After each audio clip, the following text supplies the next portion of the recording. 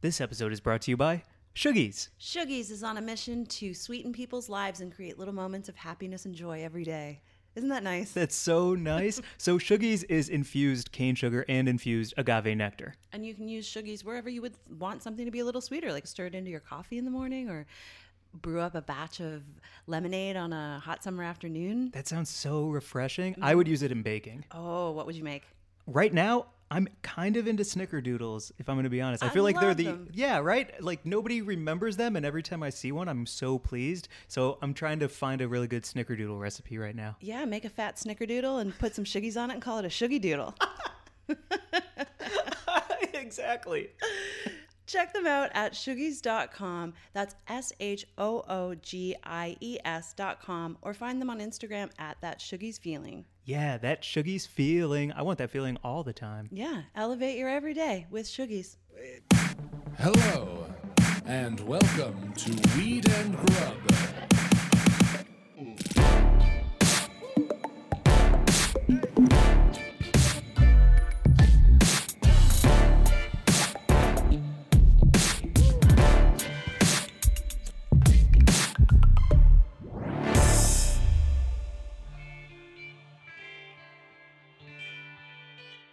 What up, Mary Jane? How's it going, Mike? How are you? Feeling good. Yeah, right? Sliding around. Feeling all loose. Oh, really? Mm-hmm. What do you mean? I don't know. Slippery? Didn't you feel a shift Oh my gosh, yes. Yeah, actually, in the cosmos? we were talking about that. I totally forgot when we both felt kind of like smog and stuck last week. Yeah. Yeah. And Kinda like- yesterday woke up and I was like, oh my gosh, something shifted. Yeah, the juice was flowing again. Fucking, I wonder if anyone else out there felt a little sludgy. Yeah, kind of molassesy. Such a good description of it. Yeah, I don't know what shifted recently, but I woke up and all of a sudden I felt like me again. It was beautiful. It made me think of Fatbergs. Like, do you know, like, so Fatbergs are like, Hold on. I don't know what it is, Okay. but I do know I wish that I had a restaurant named it because Universal Fatberg? Or just Fatberg. what Universal Fatberg would be an amazing restaurant name. I feel like Universal Fatberg would also be a great name for like a series. Oh, I can see an animated show about some alien. It's almost like a at-home sitcom. Yeah. But it's on an alien spaceship with aliens. Yeah. You're just taking Full House and putting it into the Milky Way. And they're called the Universal Fatbergs. Yeah. That's fucking awesome. No, Fatbergs are like giant clump of like hair and fat and debris that will clog up a sewer. And so every once in a while you'll hear about like a Cadillac-sized Fatberg being unclogged from some, drain in the Manhattan sewer system or They're whatever. that big? They're enormous. Because Bergs, you like made me iceberg, think about when I was dating a couple people and they would shower at my place. And then, like your shower drain gets Okay. gross. Like it gets Who clogged. are you dating that's clogging your shower up? Cousin It. Okay. Yeah, I was dating Cousin It for a while. It was good. All right. It was like 6 months, hot and heavy. But after 6 months, you lose a little steam. And Yeah, that hair pulling gets old. yeah, well, so much hair to pull. I know. Can you? Sexy. It is, but you keep gathering it, and you only have so many hands when you're having sex with Cousin It. You know what I mean? Wow. How do you hold? Because you would either have to hold it one in each hand, like a wad of hair in each hand during sex, Right. or one huge mane. Okay. How? But I there's would still get so one, much hair. I would get like the reins on a horse. I would get one hand on either side. of Cousin It. Yes. And If I were having sex with Cousin It, that is how I would do it. that's it. Mm-hmm. Yeah. But back to the Fatbergs. Oh yeah. Sorry, I started dating people picturing having clogging sex your with drain? Cousin It. Welcome to Weed and Grub, everybody. Yeah, welcome to Weed and Grub. This is a podcast about cannabis, comedy, cooking, culture, and calling shit out. And Fatbergs. And Cousin It.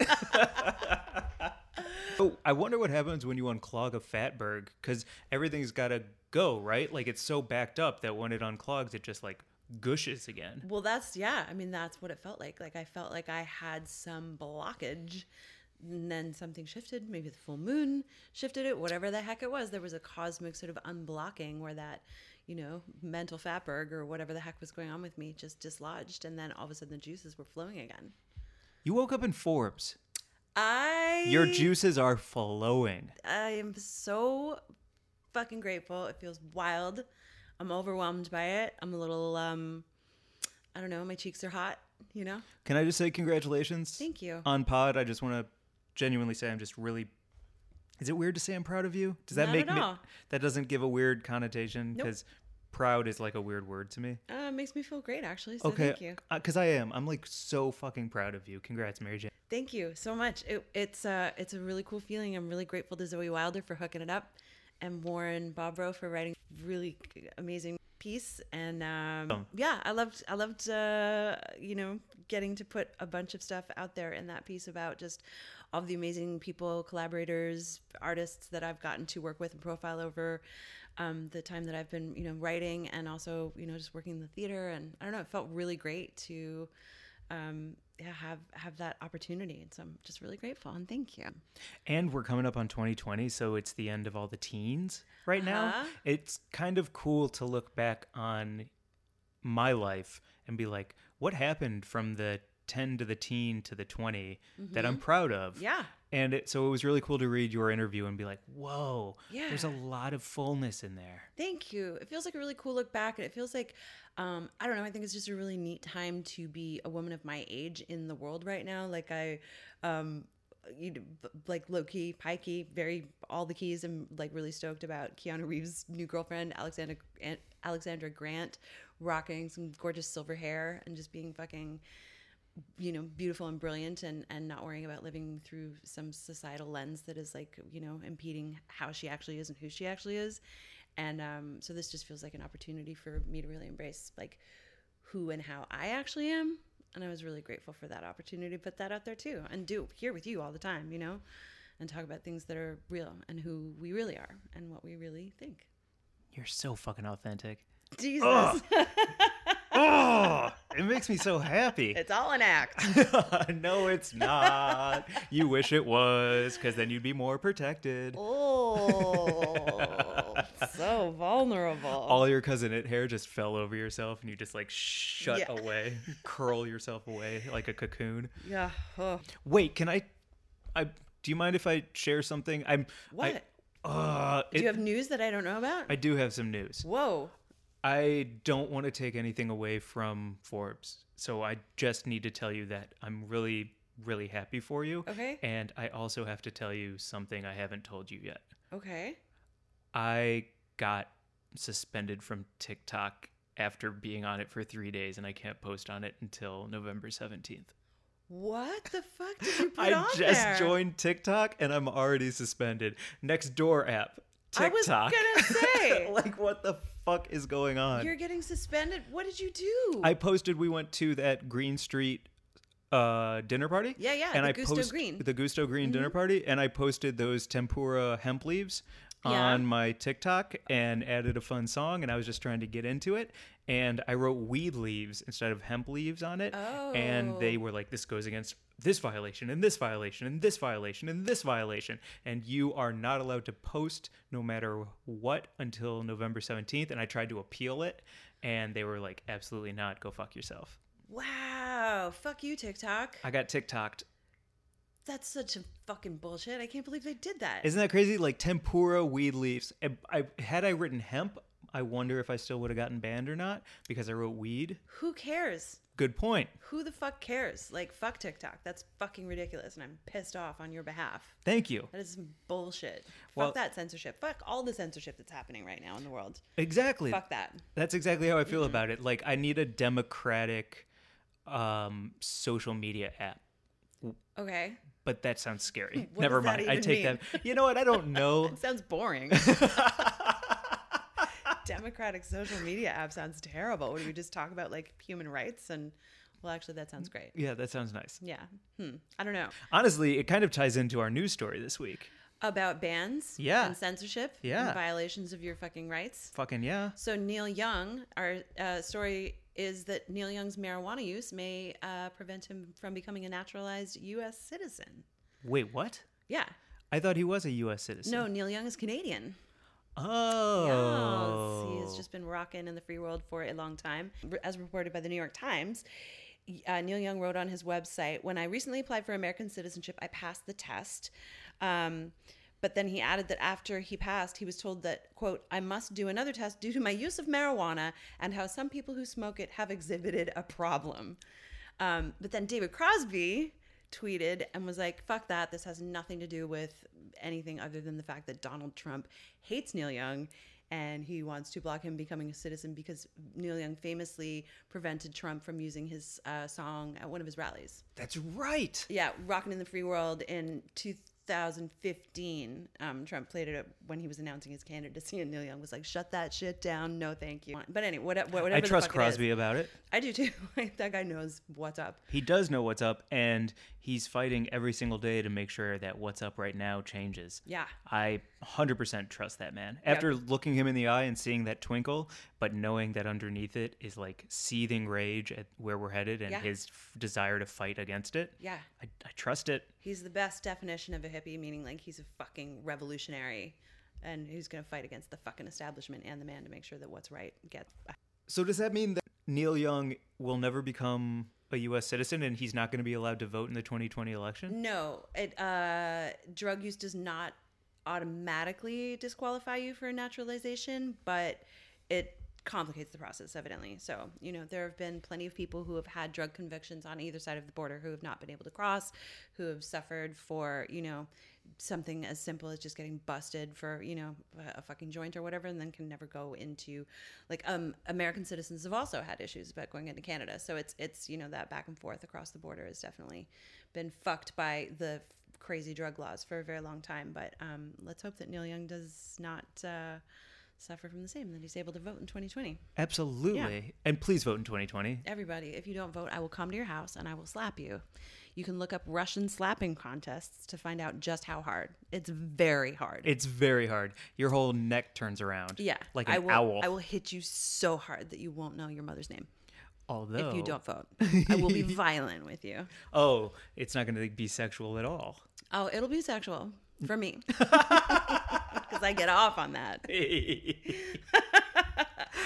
Anyway. Oh, this one's called the Grow Jotter? Yeah. So that just came in the mail. Isn't that awesome? The gold leaf Grow Jotter is the shit. I love being in the pocket with you because we're talking about like Fatberg's unclogging, growth Forbes, and the gold leaf journal that we're talking about is the Grow Jotter. Isn't it sweet? So it's the perfect size to take into your grow if you're a seasoned cultivator or you're just starting out with your own plant in your own home grow. This jotter is the best because it's got all the, you can keep track of like all of your nutrients, your garden vitals, what you've planted and all that kind of stuff. And then it's got like the date and the week and the cycle of your feeding schedule, all that kind of stuff. Yeah, I love it. I thought it meant grow as in like you keep track of your growth as a human being. Yes. And it's also for... It is to chart your spiritual evolution. As well in addition to your cannabis plants. I love it. Yes. Yo. Write it all down in there. Fucking both tied together. Yeah. I'm going to be honest. You can get it at shopgoldleaf.com, Mike. Heck yeah. Or on Instagram at Goldleaf. But there's no O. My dad gardens. Does he? Yeah, he's got a really good green thumb. Very green, vibrantly green. That's amazing. Peppers, cucumbers, tomatoes, and I've not gardened ever. Right. I can't even say the sentence right. Well, you had a houseplant that you brought over to my house and then just left there. You're like, can you look after this while I'm out of town? And I was like, sure, I'll water your plant. And then you just never reclaimed it. Where is it? I don't know what happened to that plant. I think I left it. Did you leave it on the doorstep of a firehouse? No, I left it in the garden of my old house because my neighbor was a good gardener and he could look after it better than I could. And me, who had it for an hour. Yeah. Yeah. Yeah. Oh God, that's so funny. That's so true. Uh-huh. I would grow my own weed though. Oh, absolutely. I think that's the way to go. Abdullah about how important it is just as, like to maintain some form of ownership over, what everyone has fought so fucking hard for to legalize cannabis that you should, it's really sort of like, it should be mandated that you have to grow, you know, in order to, just make sure that we all have the right to maintain the rights. Like you have to vote in order to ensure that you continue to have the right to vote, and you should grow to make sure that we all have access to cannabis. Preach. Yeah. What's your soup situation for these winter months? My soup situation, meaning like, what am I making? You're so anti-soup. I don't know if I can talk to you about my soup situation. I know, but I've been reading a lot online about people just like celebrating soup season and how it is upon us. And so I need to not be such a arm-crossed angry, never gonna change kind of person, and I want to like maybe broaden my soup horizons. Well, let me actually pull up my friend Michael Slip's profile here, because he just made a soup that I would like to shout out on this podcast because I'd never heard of it. I used to work with Michael at Cafe Luxembourg in New York. He's an incredible poet and chef, and he wrote that he made his first Zansa mustard soup, which is a Dutch mustard soup. Mustard soup? Doesn't that sound crazy? And it's made with just a ton of cheese and mustard, and it looks amazing. There's maybe some ham in there. I don't know. The whole thing looks fucking Do you have great. a picture? Yeah. Whoa, this Yeah. is beautiful. Yeah. Oh, So- it has like that. It's like a light nacho color, like almost It like kind of it's looks mustard. like queso. I'm sorry. Yeah. And it looks like a really thick, hearty, gorgeous, cheesy soup. And I'm so into that kind of like soup game of, like everyone's like all about the carrot ginger or the, tomato bisque or whatever the heck. But like a hearty cheese soup sounds pretty incredible. I would be really into, I love a cioppino in the winter months. I have an amazing. What's a cioppino? Cioppino is an Italian seafood stew with tomato base. And it's gorgeous, all the things that you can put in there. You can put anything in there, like mussels and scallops and crab and shrimp and all that kind of Oh, stuff. it's a and seafood fish. style. It's a seafood stew. Oof. It's a hearty seafood stew. It's so good. I have an amazing Fishes and Dishes cookbook. Our friend Kyo, who wrote Fishes and Dishes with her sister Tomi, they have an incredible cioppino recipe in there that I'll actually post it on Instagram so everyone can check it out because it's the best. And if you can get your hands on some really gorgeous fresh Alaskan salmon, that's the key. See, this is what I'm talking about. That to me is like, the soup feels like an excuse to have buttery, garlicky, crusty bread. Absolutely. And I'm all about that. So I just need the right soup so I can have an excuse to like shove a loaf down my hole. Totally. I ordered mussels at a restaurant the other night and was just sitting reading at the bar and eating mussels and slurping on the bread. And I realized that like I was eating like a Viking warrior who'd just come home from battle. Like I at one point was like, oh, I think maybe there's some eyes on me because I'm just like slurping and smacking and like making sounds because it was all so good and that fucking crusty bread. Oh. And then I beat my chest after every third bite. You are in a mood. Fat Bergs. Well, since you've already shouted out one person, do you want to get to our buds of the week? Yes. Okay. Would you like to go first or second? I'll go first. Yeah, it's your day. Yeah. Heck yeah. It's my friend Lucy Wildblood. She's at Beat Dizzy on Instagram. She's, I don't know, just the most fun. I used to know Lucy back in the day when we were like going to Burning Man and running around and being complete wild lunatics. And then I didn't see her for a really long time. And then we reconnected at a time when I just like needed some good friends. And she was just so there for me. And just, she's an incredible person. She knows so much about birds and the woods and all this cool stuff. She lives on a beautiful piece of property in Washington. And she's always like sending me pictures of like cool plants and awesome knowledge, and she's just a solid, lovely person. And she just posted a quote on her Facebook that made me love her all the more. She said, I think the proper term, she's British, I wish I could do her beautiful English accent, I think the proper term for senior women should be queen-agers. That is all. Carry on. That's her post. Queen-agers? Queen-agers. Yo. For the elder witches. Isn't that lovely? I fucking love that. Yeah. Damn. Lucy Wildblood. I mean, her name alone. I know. Her name is Wildblood. She's amazing. She's an amazing human. My butt of the week this week, I wanted to shout out Chef Renee. Nice. Yeah, right? So on Instagram, it is at Chef Renee MB. So it's Chef Renee with 2 E's MB. And when we were in Tampa filming some things that are coming out at Thanksgiving. Oh, man, I dropped a ball. She was a wonderful person to meet, and her food is delicious, and she is so kind. I don't know. Every day that we were hanging with her, I felt bright, light, and full of like light. Yeah, she's got a really amazing story too about how learning how to make edibles like turned her health around and really saved her. Legit saved her. Mm-hmm. Yeah, she was. We can't tell her. I don't want to tell her story without her. No. Let's see if we can have her tell her own story on here. I would love that. Okay, cool. Yeah. Oh man, you really got me excited now because yes. Okay. Let's get her on the pod. Let's get her on the fucking pod. Yeah, Chef Renee. That's what's up. That's so awesome. Yeah, thank you. I don't know. Feeling unclogged. Feeling Yeah. really happy. Good. Speaking of, I'm just going to be honest. Yeah. Our VIB this week, our very important bud, pretty spectacular human being.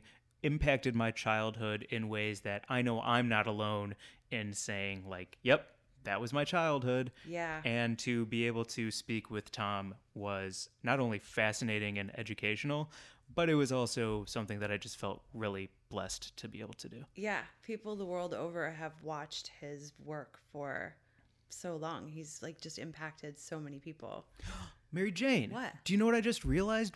Fuck, man, the universe is cool. What? The universe is fucking cool because you talking about your Forbes article and all of the people that you shouted out and wanted to celebrate through it, and our whole interview with Tom, he was listing all of the people he works with and all of the people that he appreciates. They all rose up together to create really fantastic things that they were proud of. Yeah. A lot of giving credit It is. to other people while being humble about his own incredible fucking artistic success and achievements. So cool. So fucking cool. Yeah. Well, yo, I love how great this feels. Yeah. Let's get into it? Yeah, absolutely. Okay, without further ado, here is our chat with Tom Ruegger. Hi, everyone. As you know, Mike and I love to travel, and we love to check out new shops everywhere we go. Yeah, one of our favorite places to go is Vegas. What's up, Vegas? What up? Yo, life is beautiful. The Fremont experience. Any reason at all?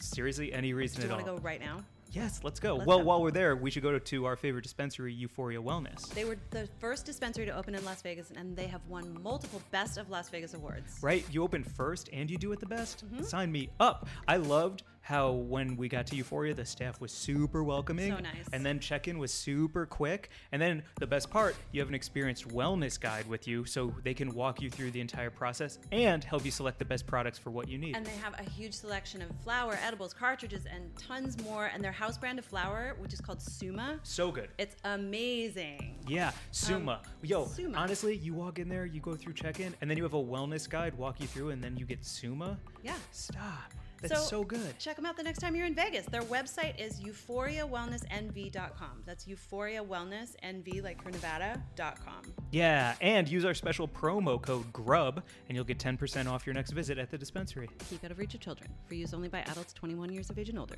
No other coupons or discounts apply. You did it like one of the... That Yeah, sounded right? so good. Thanks. Yeah. Yeah. Go to Euphoria. Wellnessnv.com.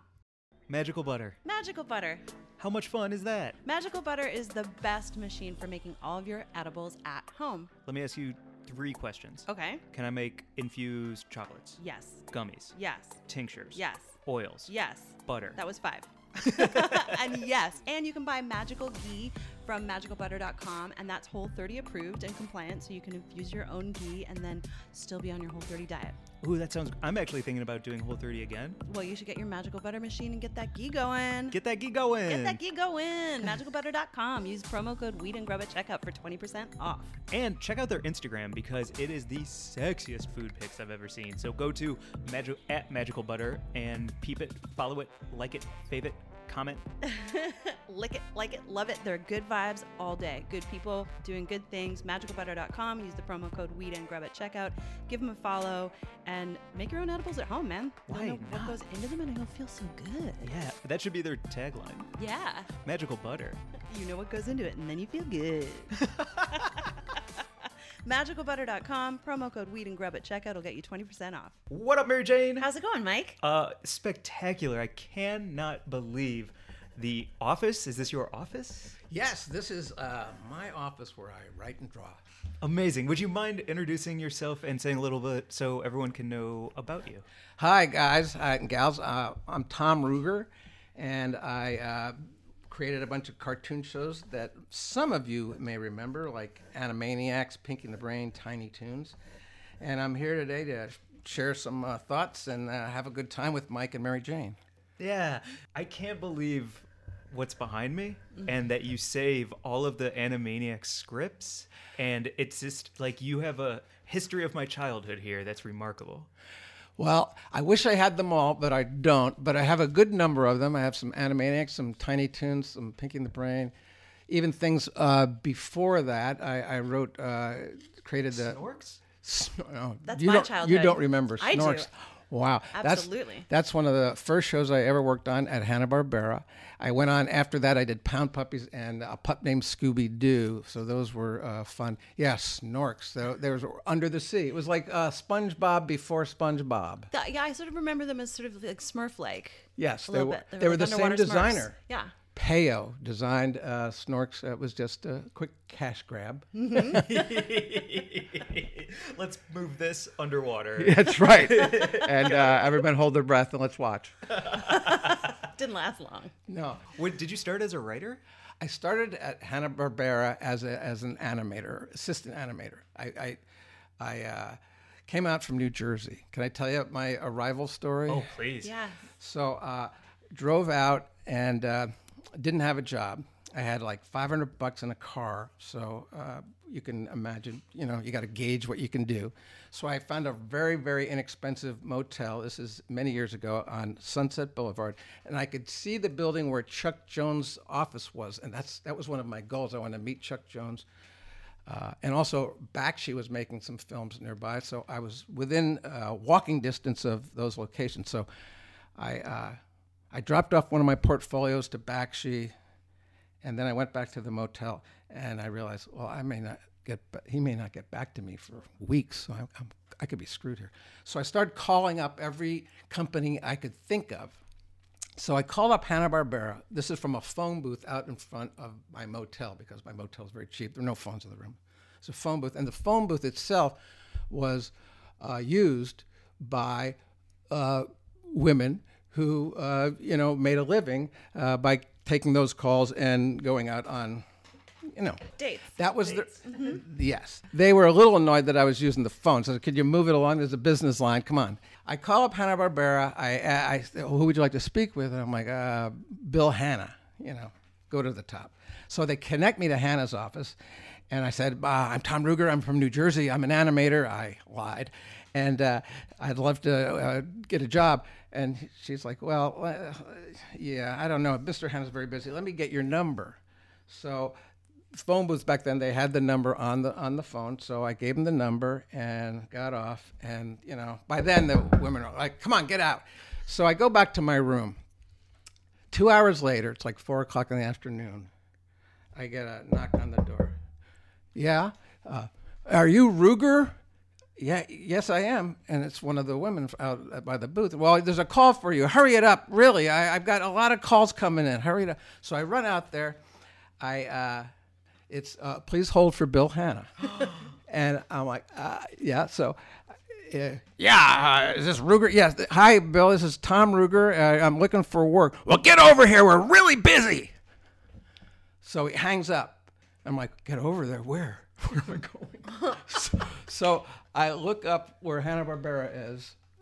No phones back then, so you needed a Thomas guide, and I knew it was on Cahuenga. So I drive. I'm on Sunset. I drive up the 101 and get off somewhere near Cahuenga. But there are two Cahuengas. There's one on the Hollywood side, and there's one in the Valley. So I get really screwed up. But I finally get to the one across the freeway from Universal, which is where Hanna-Barbera is. So I go in there, and and they get hurried into the office. He's got 10 people in his office. He's one of the busiest producers in the world. So he says, Ruger, come on in here. Yeah, Joe just sold like 30 half hours worth of shows. I mean, 30 series. Uh-huh. So it's like, I don't know what we're going to do. We need everybody we can get. Now, let me see if you can draw. So he looks at my portfolio. I've left it at Bakshi, so I brought slides.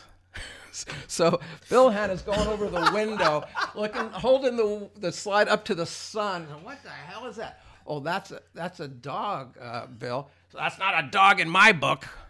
All right. Well, so he gives me a 1-month trial period.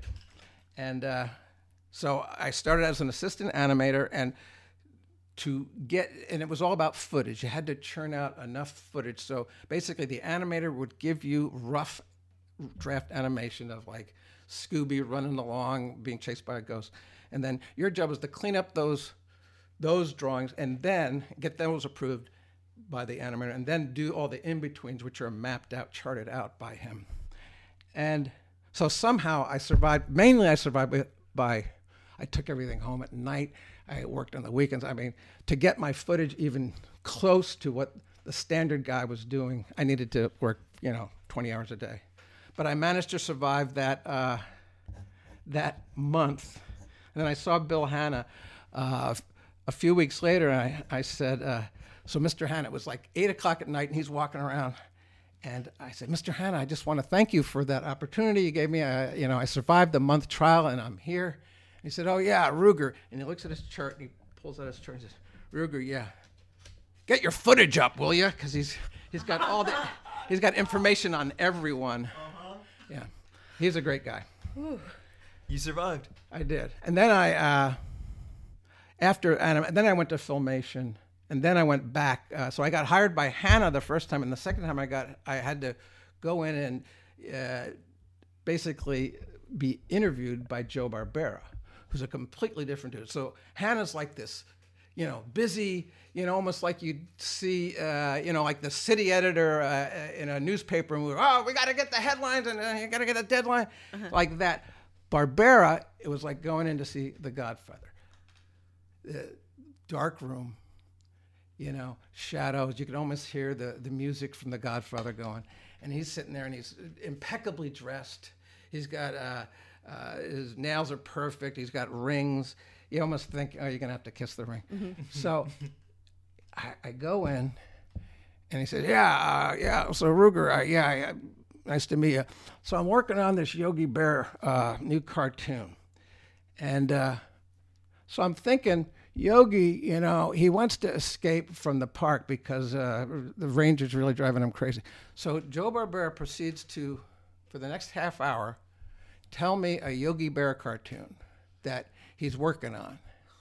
I don't think I said 7 words. So he's telling me this stuff. So would you like to work on cartoons like that? And I said, well, yeah. I mean, I grew up with that stuff. I love that. I love Yogi. All right. I'll see you Monday. Yeah.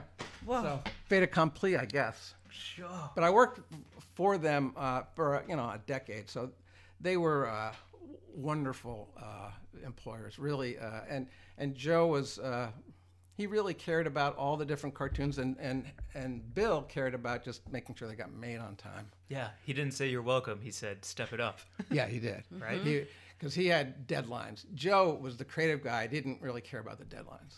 Yeah.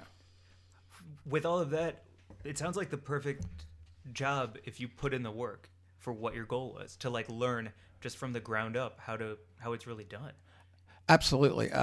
There's one thing I learned. I'll show it to you right now. A guy named Volos Jones, who was one of the great animators of Donald Duck with Disney. He worked at Disney for years. So he was at Hanna-Barbera when I started. And so if you're making a cartoon and you want to have bees chase your hero. Would you mind if I film this? Well, I have to go get something. Can I? Of course, we can. We have all the time in the world. Yeah. Okay. So Volos Jones, I had this scene that he was the animator for. I was the assistant animator, and he needed me to have Scooby chased by a bunch of bees. So he reached into his drawer and pulled out a piece of sandpaper. He said, well, here's how you do bees. So you've got Scooby over here running for his life, and the bees, which thousands of bees. So how do you do it? You take your pencil, turn it on its side, put sandpaper beneath the animation paper,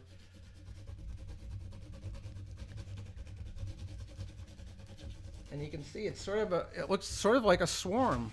Wow. You know what I mean? Uh-huh. I never would have thought of doing it that way. I would have probably been going like this until the end of time with little dots. But this actually prints and reads better as bees than these little dots. So there you go. There's how you do bees in animation. Wow. That's incredible.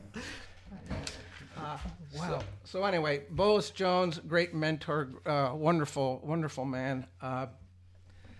Just a whole bunch of great animators there.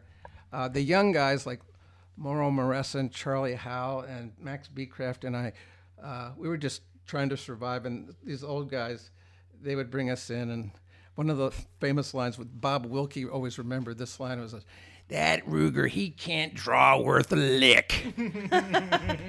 And that That was Jay Sarbury, and he was right. So I eventually transitioned to writing. I wrote a spec script. It was called Pitts and His Pal. That was my first animated script. It was about two dogs, a pit bull and a basset. The basset was like the friend. The pit bull was the depressant. He was his girlfriend had broken up with him, and he wanted to kill himself. And so the cartoon is like a Wile E. Coyote cartoon, where in this case, Wiley is the friend dog who's trying to save his friend who's going to kill himself. And in each time he tries to kill himself, the friend gets annihilated. So and you keep going back and back and back. So he jumps off a building, he squashes the friend, Anyway, so I sent that to Filmation, and they read it, and they said, we can't use this. It's about suicide. I don't think the kids are going to like it, but we'll hire you. So yeah. I would like to watch that, honestly. That sounds I would pretty too. great. It does sound like fun, yeah. I have that around somewhere. So, Filmation, and then back to Hanna-Barbera to work on Snorks. It's also fascinating. I wanted to know about when you started working with actors, going from animating to writing to then actually working with the voice talent. So, at Hanna-Barbera, I love going to the sessions. At Filmation, you rarely got to go to the sessions. At Hanna-Barbera, they encouraged the story editors to attend because there might be some little subtlety in the script that's not coming through in the dialogue. So that's when I first started experiencing that. And the first session, let's see.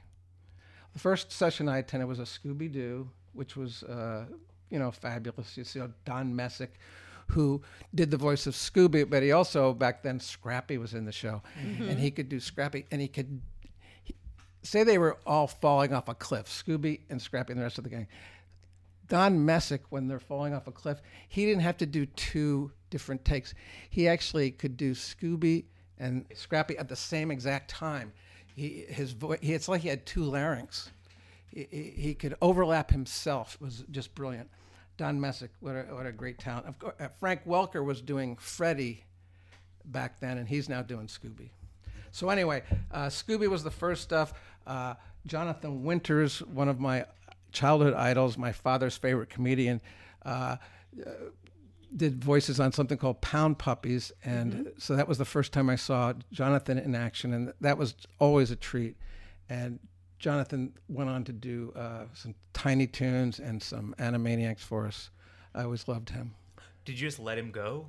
Well, or because I actually have I have a session of his somewhere where we kept the mic on the whole time, and really the dialogue that was written is like, who cares? It's just listening to Jonathan just tell his stories, and some of them are bitter, but some of them are very funny, and sometimes he's just making stuff up. Yeah. If we're gonna talk about Jonathan Winters and your family, like for me, I can track Tiny Toons and Animaniacs as being monster parts of my childhood, and also my comedy. And then I would say Deep Thoughts by Jack Handey and The Far Side are like the other components for me. I have all the books. You do? Far Side and Jack Handey. Incredible. So those are ours. But also, what about for your childhood? What was the tip? So I was a big Howdy Doody fan when I was very young, and that went off the air. It's like, what? What do you mean off the air? I didn't understand that at all. And then that was replaced the following Saturday by the Sherry Lewis show. Oh, yeah. Great ventriloquist. Oh, the Lamb Chop. Lamb Chop. Lamb Chop. Yeah. So literally, she replaced Howdy Doody, and it was like, well, she's kind of cute. I'll go with her. But my big shows were the Hanna-Barbera shows. Yogi, Quick Draw, Huck. Those half hours were appointment viewing for kids my age, and they would be on like at 6:30 in the afternoon at night, like right before dinner time. And they were syndicated, and they were on once a week, and so it was really awesome. Those shows were very hot. Yeah, and then you would sit in front of them drawing yourself? I did. I would draw. I think when my parents noticed I was drawing Fred Flintstone freehand, not tracing, that's when they said, oh, let's get this guy some more paper and pencils and crayons and things. Yeah. Oh, that's a pretty good Fred. Well, I'm getting there, but yeah. Is that when you studied was it Dartmouth? I went to Dartmouth. I was an English major. They didn't have a film major. They had a film studies program which you could add to your major if you wanted. And at Dartmouth, they had this thing called the Arthur and Lily Mayer Foundation, and I think each year they would give maybe $1,000 to make a film. So I don't know about you, but in college, $1,000 sounded like $1 million. It was like, oh, I'm going to make the Gone with the Wind with this.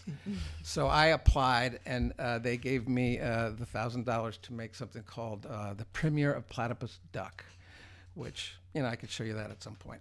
And yeah, so you sound like at the time it might have been incredible, but now you're not so sure. Oh, no, I like it very much, but it was like 2.5 years of my life. Yeah. And in college, you probably should be not getting so obsessed with one thing. So that would be the downside of that it's really all I did for 2.5 years in college. How long was it? 11 minutes. Every cell hand drawn by you? Wasn't some of it was just on paper, but and I did suck some people in to help paint and do some things, but yeah, it was way too much. It should have been 2 minutes long, not 11. I would have been done if it were 2 minutes long. Yeah, but it's an opus, right? Like, right. It's like, this is it. Yes, this big thing, and so yeah. So that's what I brought out to Bill Hanna on that story I told you. I said, well, I brought my film, The Premiere of Platypus Duck. You can see this, and it was on 16. He said, you know how we make film out here? I said, well, yeah, how? On 35. We can't run that. Oh my god. Yeah, so that's bad. How much work did you do with the music, with the scoring? Where were they in the building, and how much interaction did you have with them? Paul DeCourt and Hoyt Curtin were the music department of Hanna-Barbera at that point. And DeCourt had been there since the early 60s, where he'd done Yogi and Flintstones. And Paul DeCourt was a relative newcomer. He'd only been there like 12 years. Oh, sure. And but Paul DeCourt was very encouraging, and he wanted us to try new things. So, for instance, on the first episode of The 13 Ghosts of Scooby-Doo, we said we'd really like to do a version of To All the Girls I Loved Before, and we wanted to do To All the Ghouls I've Loved Before. Mm-hmm. And Hanna-Barbera never went out and licensed a song, but they did on this one. They went and lined it up. Now, I also worked with John Debney on A Pup Named Scooby-Doo on the main title, and on some of the little things we called Scooby Romps, where Scooby and the gang would dance and along to a piece of music. So John Debney did the music for A Pup Named Scooby-Doo, and he went on he's done like a lot of Academy Award nominated scores since then. Yeah, he's quite the Hollywood scoring king. Do they just bring an orchestra into the lot when you're like, I mean, even for Tiny Toons and Animaniacs, like, these are orchestral pieces that they sound live. They were done on the same stage that Carl Stalling did the original Looney Tunes cartoons. Holy shit. And we did have the full orchestra. I think it's been renamed the Clint Eastwood soundstage, where I mean, they record all the music for the big movies.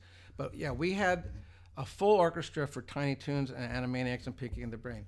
And Richard Stone and Steve and Julie Bernstein and Gordon Goodwin and several other composers just worked their tails off on creating these incredible scores. Xylophones, the unsung hero of cartoons. Very key. Yeah. Very key. And surprisingly, Richard Stone told me, the other instrument, almost on the opposite end of that scale, that you'd think, oh, that must be a part of cartoons too, and you almost never hear the tuba, almost never. Huh. And it's just because a French horn and other instruments can kind of handle what a tuba can do, and the tuba is a little limited. And the xylo is like, of course, that's just like the life of a cartoon often, and the piano. There's a friend of ours, Michael Walker, who one of the songs, Scherhoven. Was that the name Pinky of the song? Pinky and the Brain. Freundleben? No, it's the Schmierskohoven. He was talking about how he It's this. loved the song so much. He made a zine in school describing how to do the dance, and he got detention. You got detention? Because good he for made a him. What a zine good man. outlining how to do the dance. Wow. Yeah. I wish I could play it. It's not Oh, going I don't have yet. service Yeah. That's in, the Pinky in the Brain. Yeah. Yeah. We had another one called Schnitzelbank that was very funny, too, that you could dance to that, too. Schnitzelbank. Yeah. I remember that one. Yeah. Yeah. With all of those, though, I didn't know that I was learning. You kind of tricked me.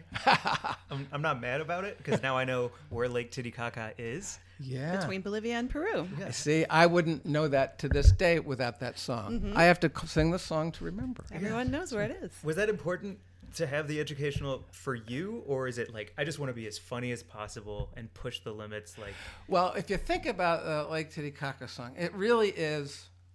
It's like pretending to be educational, you know? Yeah. And so we did that, I think, a lot. Like Schnitzelbank is, we're sort of pretending to be educational, but in the end, the Warner Brothers are like, they're beating the guy up. yeah. So, yeah, Schnitzelbank is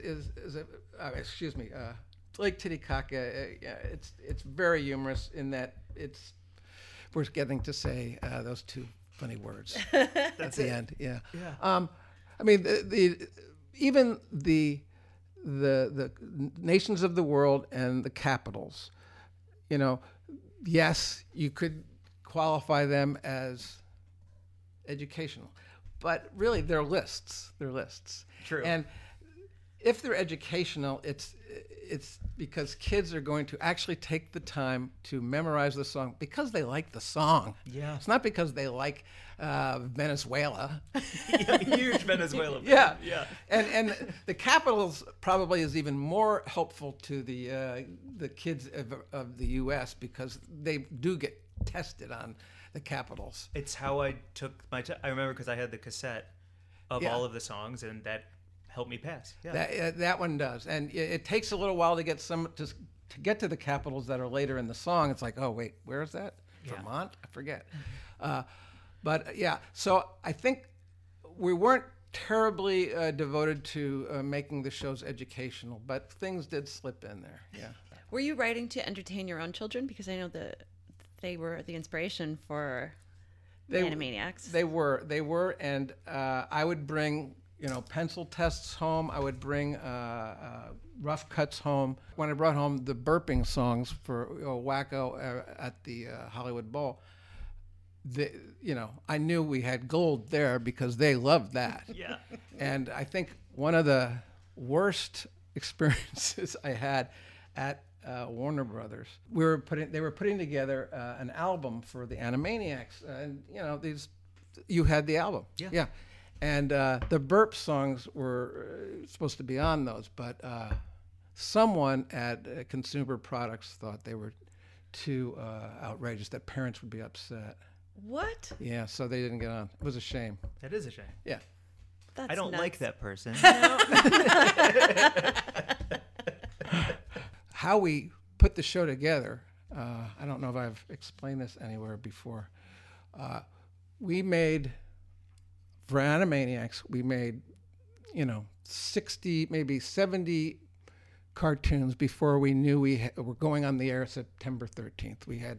So I had a wall of cards. Now we produced them in half-hour blocks. Like here's a Yakko and Wacko and Dot cartoon. Here's a Pinky in the Brain. Here's a Slappy. Here's a Mime Time, and we think that'll be a half an hour about. But we didn't assign those cartoons to a specific. We didn't say that's going to be the order of that episode. Oh. So I had literally 100 cards on the wall, and I had a length listed. And so I knew I needed to fill a 22-minute slot. And so I cherry-picked, like, for the first week, what I thought was the best stuff we had. Mm. So we really front-loaded with, I think, the gold. But I took it, from it. Probably the first episode we showed of the Warners was maybe the 15th episode we made. You know what I mean? Yeah. Oh, because that was the best you had hidden. You hit stride. Yeah, exactly. We hit the stride. The Pink in the Brain one happened to be the first Pink in the Brain one because we didn't have any others to go with. But Yeah. So some of them were in order, but the Yakko, Wacko, and Dot, we definitely loaded the best because we had a lot of those ready to go. Down to Wheel of Morality and everything. Well, yeah, the Wheel of Morality that we knew. See, I knew that by doing it this way, where I'm taking a cartoon from the 20th episode we made and the 11th episode, I knew we were going to come up short sometime. So I needed some Wheels of Morality to pull us out of the fire. I love that. That's your parachute. Yeah. Uh-huh. Yeah. And then you come up with whatever it's going to be later. You just say that we need a Wheel of Morality right here. We'll figure it out. Well, what we did was we wrote all the Wheels of Morality in like one lump, and we reused the footage because we always had Yakko holding the card in front of his mouth. So you didn't know what he was going to say. You could say anything. Yeah. Yeah. And so it'd be, what were some of my favorite? My favorite, I think, was if you have nothing nice to say, you're probably at the Ice Capades. If first you don't succeed, blame it on your parents. That sort of, yeah. Yeah. That's great. Yeah.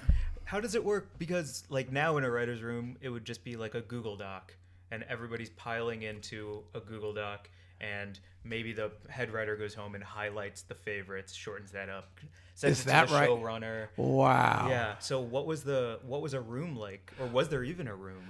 Here was our room. The writers, there was Sherry Stoner and Paul Rugg and Tom Minton and John McCann and Peter Hastings, Nick Hollander, and I know I'm forgetting, Charlie Hal, Gordon Bresek, Earl Kress. Anyway, whoever was not on vacation, we would get together maybe once a week or once every 2 weeks. And no, say we're in the middle of the process. Say we've already all made some cartoons. We literally would go over, hey, who's working on a Tiny Toons? Who's working on a Yakko, Wacko, and Dot? Who's doing a Pinky and the Brain? Because we got to get some stuff to the storyboard artist. And so that would be like old business, right? So can we get that over to Amblin to get them to read it and approve it by Friday? Yeah, okay. All right, new business. Who's got some Pinky and the Brain ideas? And people would chime in. I want to send them to the Kentucky Derby. Great, start working on that.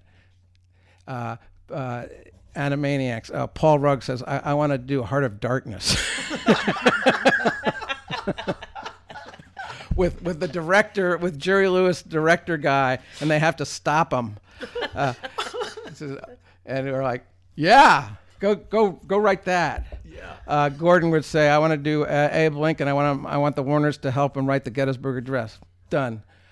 Literally, those were our writer meetings. It was like we're all gathered around, and it's very much a yes meeting. It's like, sounds good. If it's something we've already done, but there was no, Now, the writers were all there. We were all there physically in the building in a row of offices. And quite honestly, all of us would get stumped and we're getting some little spot in the script. It's like, I have no idea what I'm even writing now. And you'd go down to the office and you'd stop by Rugg or McCann or Peter or Sherry and you'd spitball, what do you think I should do here? And you get different opinions. And I think this process, when you get really funny, talented people, and they're given their head and they're say, yeah, here, go write the funniest damn cartoon you can. It's very freeing. Can I ask about your villains? Yes. Elmira isn't intentionally obnoxious. Well, is she? She's pretty brutal. But she's so brutal. She's so brutal. Well, the voice, Cree Summer does the voice, and it's really just you want to kill her, don't you? Mm-hmm. Now, the worst. I lived in Northridge when we started Tiny Toons, and my neighbor her name was Elmira Lamb. That was her name, and I had never even thought of her name until. Suddenly I'm making Tiny Toons, and we need someone for Elmer. And I said, let's make it a girl and call her Elmira because I had my neighbor with that name. And that just happened instantly. And Ken Boyer and Alfred Germano they took Elmer Fudd and they put that wig on him, and there was Elmira. I mean, what a hideous monster. It's the biggest head in the world. It's crazy. I know. And yeah, so we wrote a few of hers, and we knew early on that you could only take so much of Elmira. Mm-hmm. And then later on, when the network said, we want to make Elmira Pinky and the Brain, and we thought, well, you're completely insane. I mean, how do you pitch, like, we just want to, it's Looney Tunes for my generation, while also honoring Looney Tunes. Right? Which makes perfect sense in my head to say out loud, but the concept of that is a lot more difficult. You know? Well, yeah. It came, I guess, Semmel. Semmel was Daly and Semmel ran Warner Brothers back then. Terry Semmel got together with Steven Spielberg like one night, like in Cannes or something, and I think they got drunk. I'm guessing. And Semmel said, "We want you over here, Steven. We need you to do something. Come on, you're doing stuff for Paramount. You're doing it for Universal. Why not Warner Brothers? What's the deal?"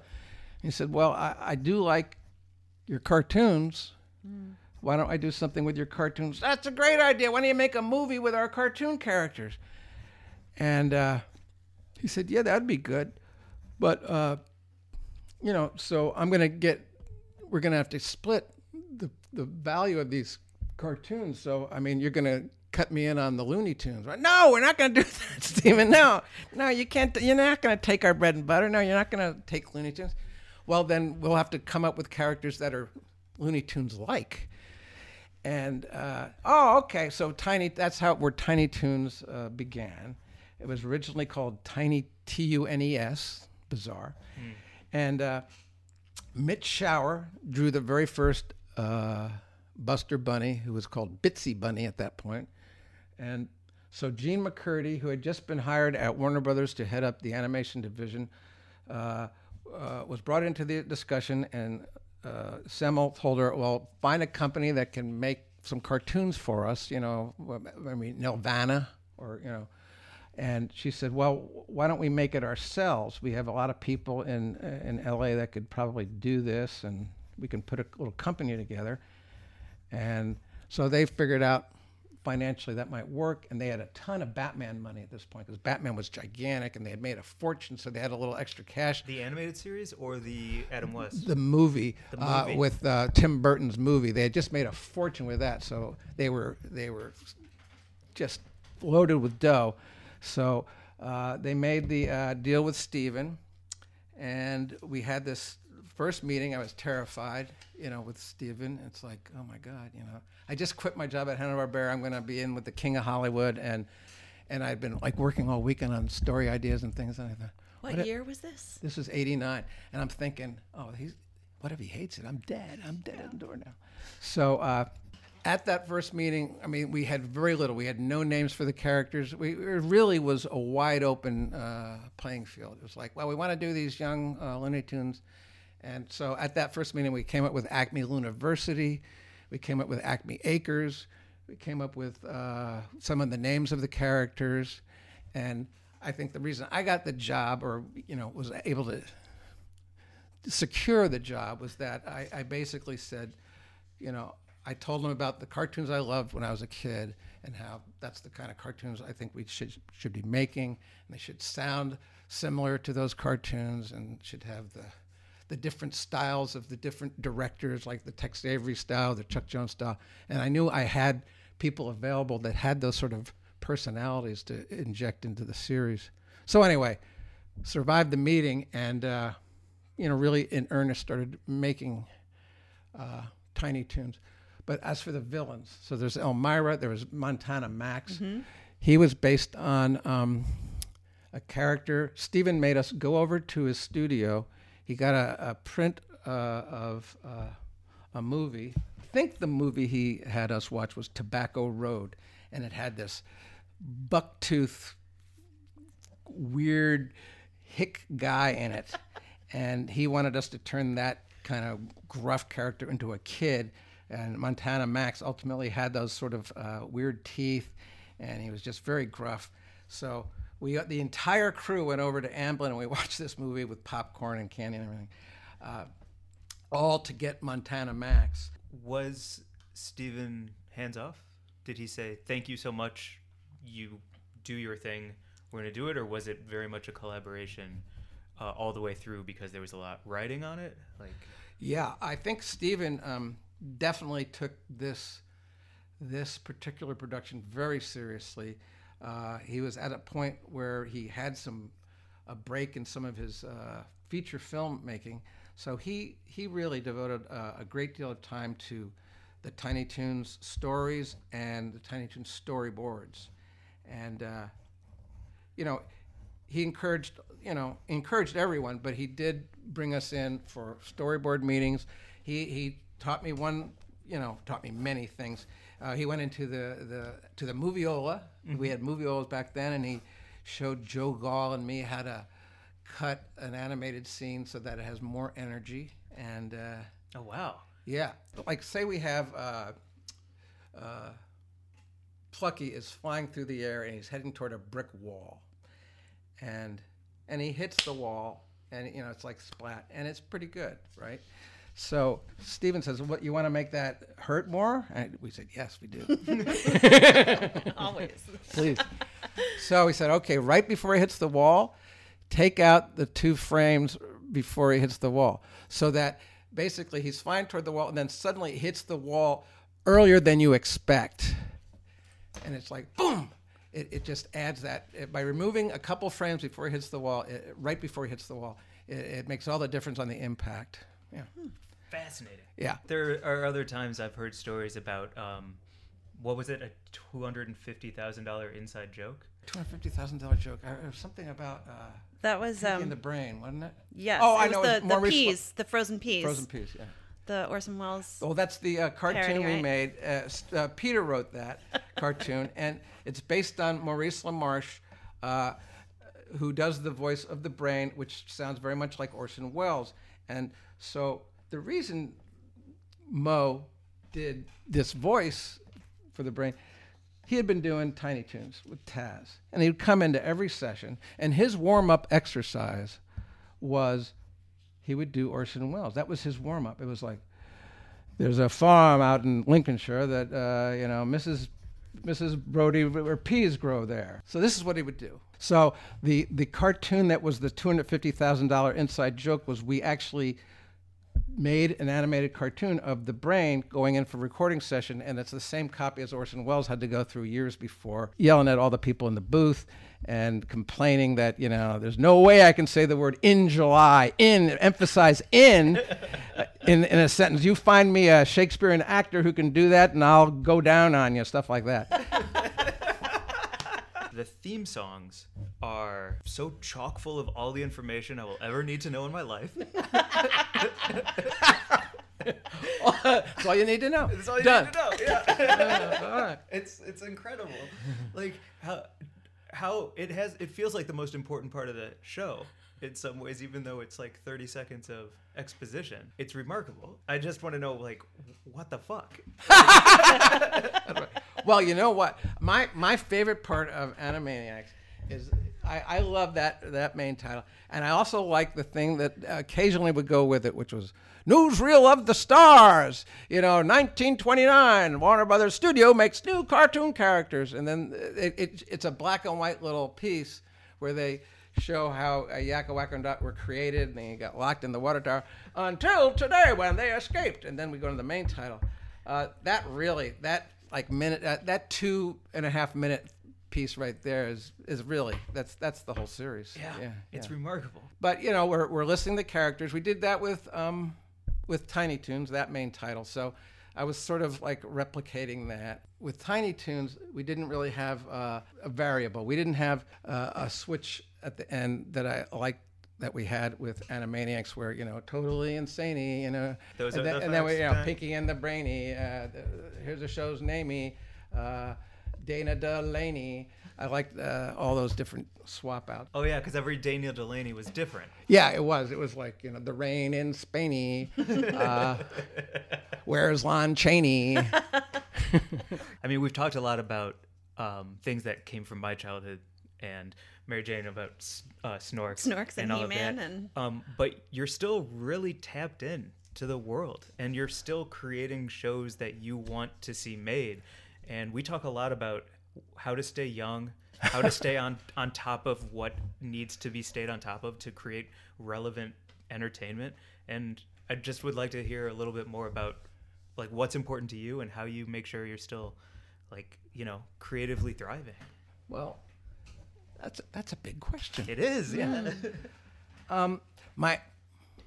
My goal has, for a long time, my goal has been to tell really good stories, funny stories, and there's a lot of entertainment out there. There are a great many number of cartoon shows and stories, and my goal is to tell stories that are original, and not that that's not being done, but it's not being done everywhere. A lot of shows, a lot of stories, while the characters may seem new, they're really sort of recycling the same old stuff.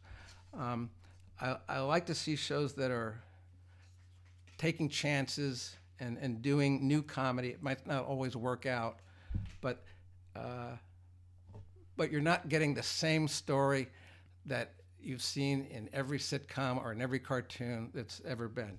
So that's the challenge for me. I find that I want to do funny cartoons, but I don't want to do the same cartoon over and over. I want to do something new and terrific on its own.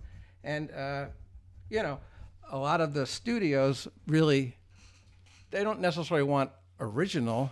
They might want the same old stuff, but, wrapped in a shiny new bow. Yeah. So it's a little tricky.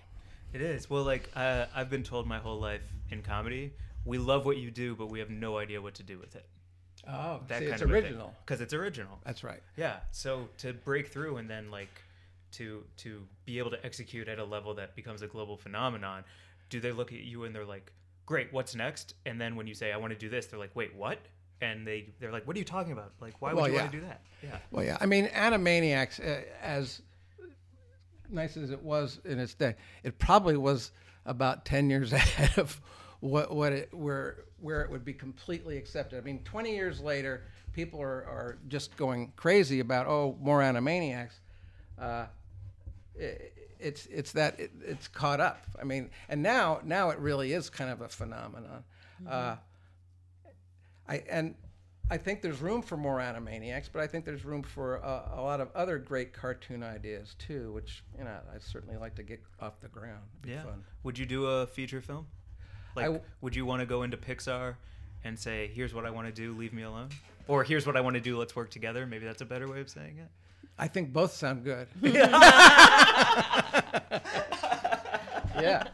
Pixar. Yeah, give me a buzz. Yeah, why not? That'd be good. Yeah. How about you?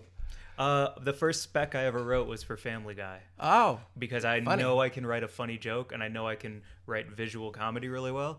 And I was like, hopefully, storytelling, I can learn how to tell a story, but I know how to write a joke, and I know how to be funny. So I'll give that a shot. Now, did you send it in to them? I didn't send it to them. I sent it to a couple of other places, and that's how I ended up like getting to write packets and stuff like that. Well, you should send that to the Animaniacs fellow. His name is Wesley Wild. He's the new showrunner because he comes from Family Guy. Yeah. And so I will. Yeah, I'd love to see you in there. That would be great. That would be a dream. Yeah. Honestly. I always I'll give you a couple thoughts on that. Okay. To wrap up with all of this, there was some messages and questions that we got from fans, if you don't mind. All right, it was in all caps, and it just said, please talk about Hysteria. Oh, Hysteria. Oh, that's nice. Hysteria. Let's see. There's a picture of Hysteria right up there. Yeah. Cover of Daily Variety. Yep. And let's see. We made 52 or 54 episodes, half hours. 5 or 6 writers and 4 or 5 directors and producers and maybe 40 artists worked endlessly for 2 years on this really, funny, clever history show. We had all the greatest voice actors of our current era. I mean, Maurice and Rob Paulson and Lorraine Newman and Tress MacNeille did all these wonderful voices. They would do impersonations. We'd have like Abe Lincoln had like Johnny Carson's voice, and George Washington was Bob Hope. That's right, yeah. Hey, is that wild, huh? And Billy West, he played, I think he did like Georgie Jessel as Confucius. I mean, it was just weird ideas. It was history lessons done very comedic. We'd tell them the situation, what happened in the historical moment, but everything else was like comedy, with all these great comedic voices delivering the stuff. So it was very, very, I think it was very funny. But its curse, it was educational. It had educational elements, and the kids smelled it. They could smell it. It's like, if we had never mentioned, if Peggy Sharon and the whole children's television workshop group hadn't said we need to have 50 hours a week of kids TV on every channel, if that had never happened, this show probably would have sneaked past and the kids wouldn't have known. Damn. But their parents said, that's educational. You should watch that. And it's like, oh my gosh, I'm going outside for once. Yeah, you told me to do something. Out of here. Yeah. Yeah, the complete opposite. Xylophone sound. Ding, ding, ding, ding, ding, ding. Yeah. Oh, as they leave, Yep. they leave a hole in the Yeah. Yeah. Amazing. Yeah. Are you on social media? Is there anything you'd like to plug and share? I'm on Twitter. I think it's Ruger T. I'm on Instagram. You can find me, Tom Ruger. I'm on Facebook. I'm there. I'm all over the place. I have a blog, cartoonatics.blogspot. Yeah. Amazing. Yeah, and here let's end this with. Oh yes. Oh, wow. There we go. Would you like a horn? Sure. You want that? Oh, that's great. Oh, yeah. There's that. Great. This is the ending. All right. Okay. So you cue us. So I'll hit the horn first. You do whatever you want. I don't know what's Yeah, going- I let's have do no it. You idea. ready? Everybody, you can find us at Weed and Grove on Instagram. Go to weedandgrove.com. Leave us a 5-star review. This has been a dream. Here we go.